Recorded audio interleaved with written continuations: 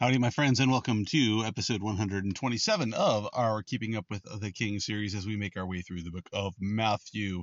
We are in Matthew 11, and last time we read some of the woes that Jesus was reading, I was reading them, he was saying them, with some of the woes Jesus spoke over the cities where his miraculous deeds were seen, where his words were spoken, and yet people did not respond. And so now we're going to read what he says after that. And I think we're only going to do, well, we'll see. Maybe we'll do a couple of verses here, maybe three. We'll see. So Jesus, it says in verse 25, it says, at this time, I'm sorry, I already read it wrong. At that time, Jesus answered and said, I thank you, Father, Lord of heaven and earth, that you have hidden these things from the wise and prudent and have revealed them to babes. Even so, Father, for so it seemed good in your sight. All things have been delivered to me by my Father, and no one knows the Son except the Father, nor does anyone know the Father except the Son, and the one to whom the Son wills to reveal him. All right, so that's quite a mouthful, the second half. But that first verse, he talks about, I thank you, Father, Lord of heaven and earth, that you have hidden these things from the wise and prudent, and have revealed them to babes. So sometimes when we read the Bible, we have to pay attention to what the person is saying. And one of the, well, clearly, I guess that's kind of obvious, but we have to consider what they're saying in light of, I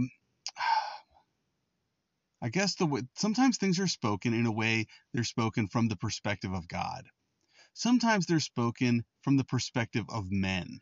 And that makes a difference. And so as we're reading this, we also have to keep in mind, is he speaking from of these men from an earthly perspective or from a heavenly perspective, right? Because if we think about it, he says, I thank you, Father, Lord of heaven and earth, that you have hidden these things from the wise and prudent. Well, if we're talking about the wise and prudent being people who are seeking after godly wisdom and seeking to be prudent in their pursuit of him, it's a very strange thing to say.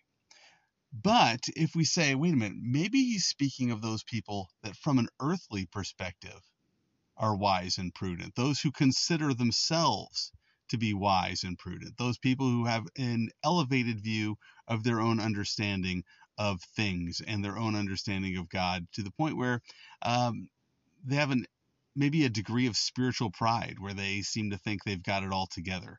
When we think of the religious leaders at the time of Christ who clearly were rejecting him.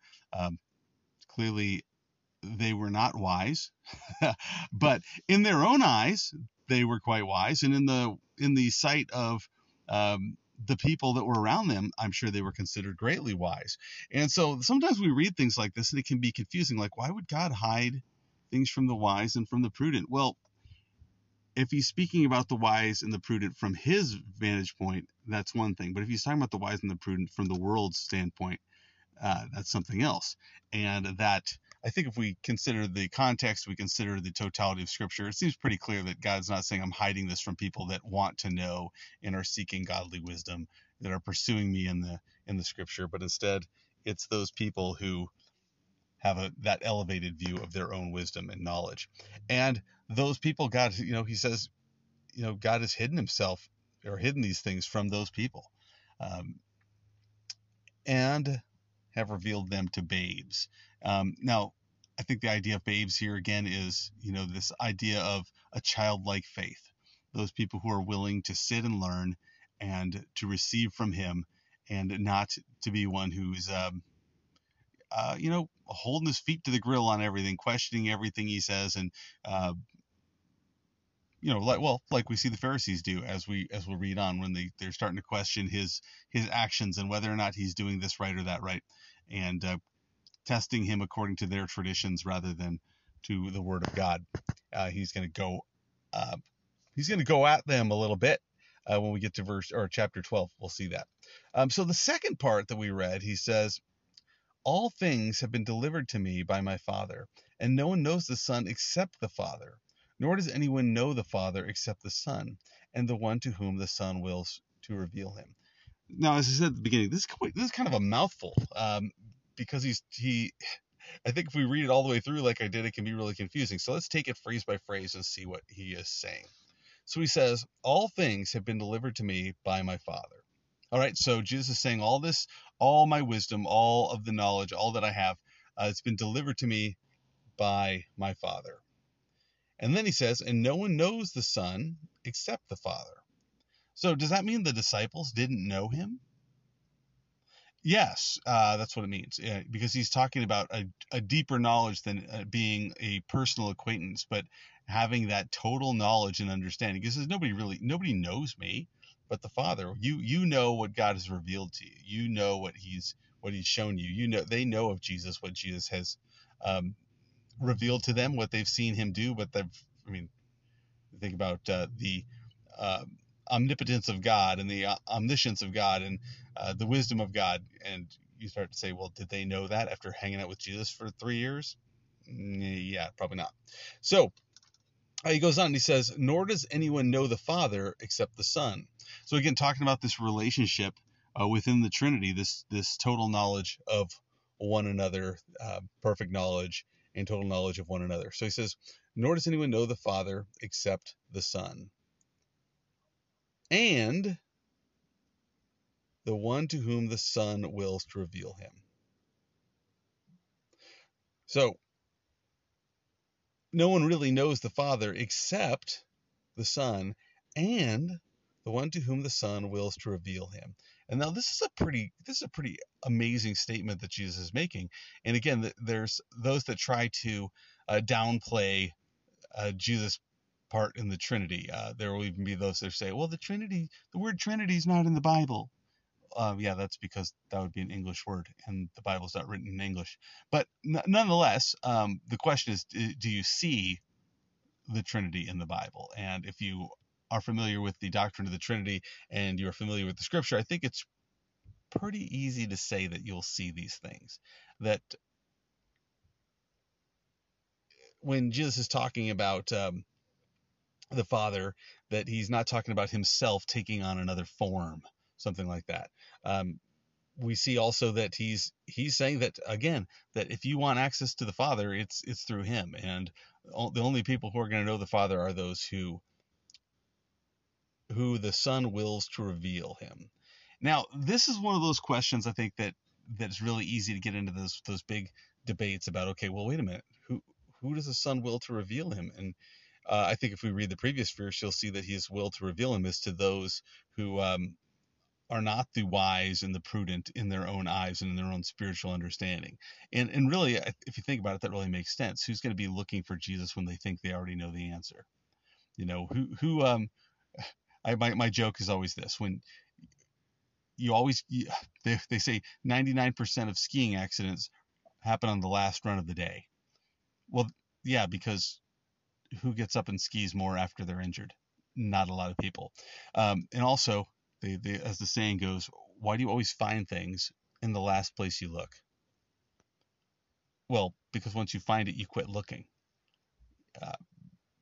You generally don't go looking for things that you think you have. You know, it's not until you recognize, like, hey, where's my wallet? Hey, where's my phone? Where's this or where's that, that you start to look for it. As long as you think you have it, you're not looking for it.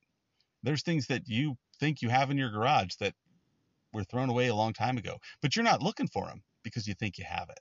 And I think that's the idea here, that as we read this, that the idea here is that those who think they've got it are not seeing it, and it's hidden from their sight. They think they've got it together. And you know, you've probably met people like this where you try to share the truth with them and they think they've already got it. And it's frustrating. It's frustrating. Sometimes you'll talk to people that were, you know, maybe they were raised in the church or raised in a cult that would be you call it a Christianized cult. I can't think of the proper term, but a cult that has the idea that, oh, we're Christians. They will call themselves that and use the Bible and additional books or additional teachings or whatever to you know, you can't understand the Bible without the teachings of, you know, Lord such and such. And anyway, those people are so hard to talk to. They're so hard to share the truth of God's word with because they think they already know it. You know, I have some friends that have a hard time getting them to listen when I'm sharing things, because as soon as I start talking about it, their attitude is, oh yeah, I already know that, and I know they don't. And sometimes I'm asking them, like, well, explain to me what you think I'm about to tell you. What does that mean? You're trying to get to break down that idea that they already know it. So anyway, I think that's the general idea is, hey, people aren't looking for stuff that they think they have. So what do we do with those people? Well, I think number one thing, keep praying for them. Keep praying for them. Keep praying for them. Pray that God will remove those blinders from their eyes. As we talk, one of the things I like to ask questions. Asking people questions. If somebody's faith is in the wrong things, or their foundation of their belief system is faulty, questions will reveal the cracks. As you start to ask the questions as they should, they will start to break things down. And so that's just the thing to start asking them, like, well, why do you believe that? What's the foundation of what you believe? Why, what, by what standard are you basing this? Is it, how do you know that that's true? All these things that people would ask us as Christians, that hopefully as a Christian have an answer to. If you're a Christian, hey, we ought to have answers. And I always appreciate people that ask questions, because we shouldn't be hiding. We don't want to be hiding from questions, because here's the great thing. We have the truth. And when you have the truth that we have in God's word, we don't have to be afraid. We don't have to be afraid of hard questions, because God has given us everything we need for life and godliness. So, hey, I guess we'll sign off right now. God bless you. We'll talk to you next time.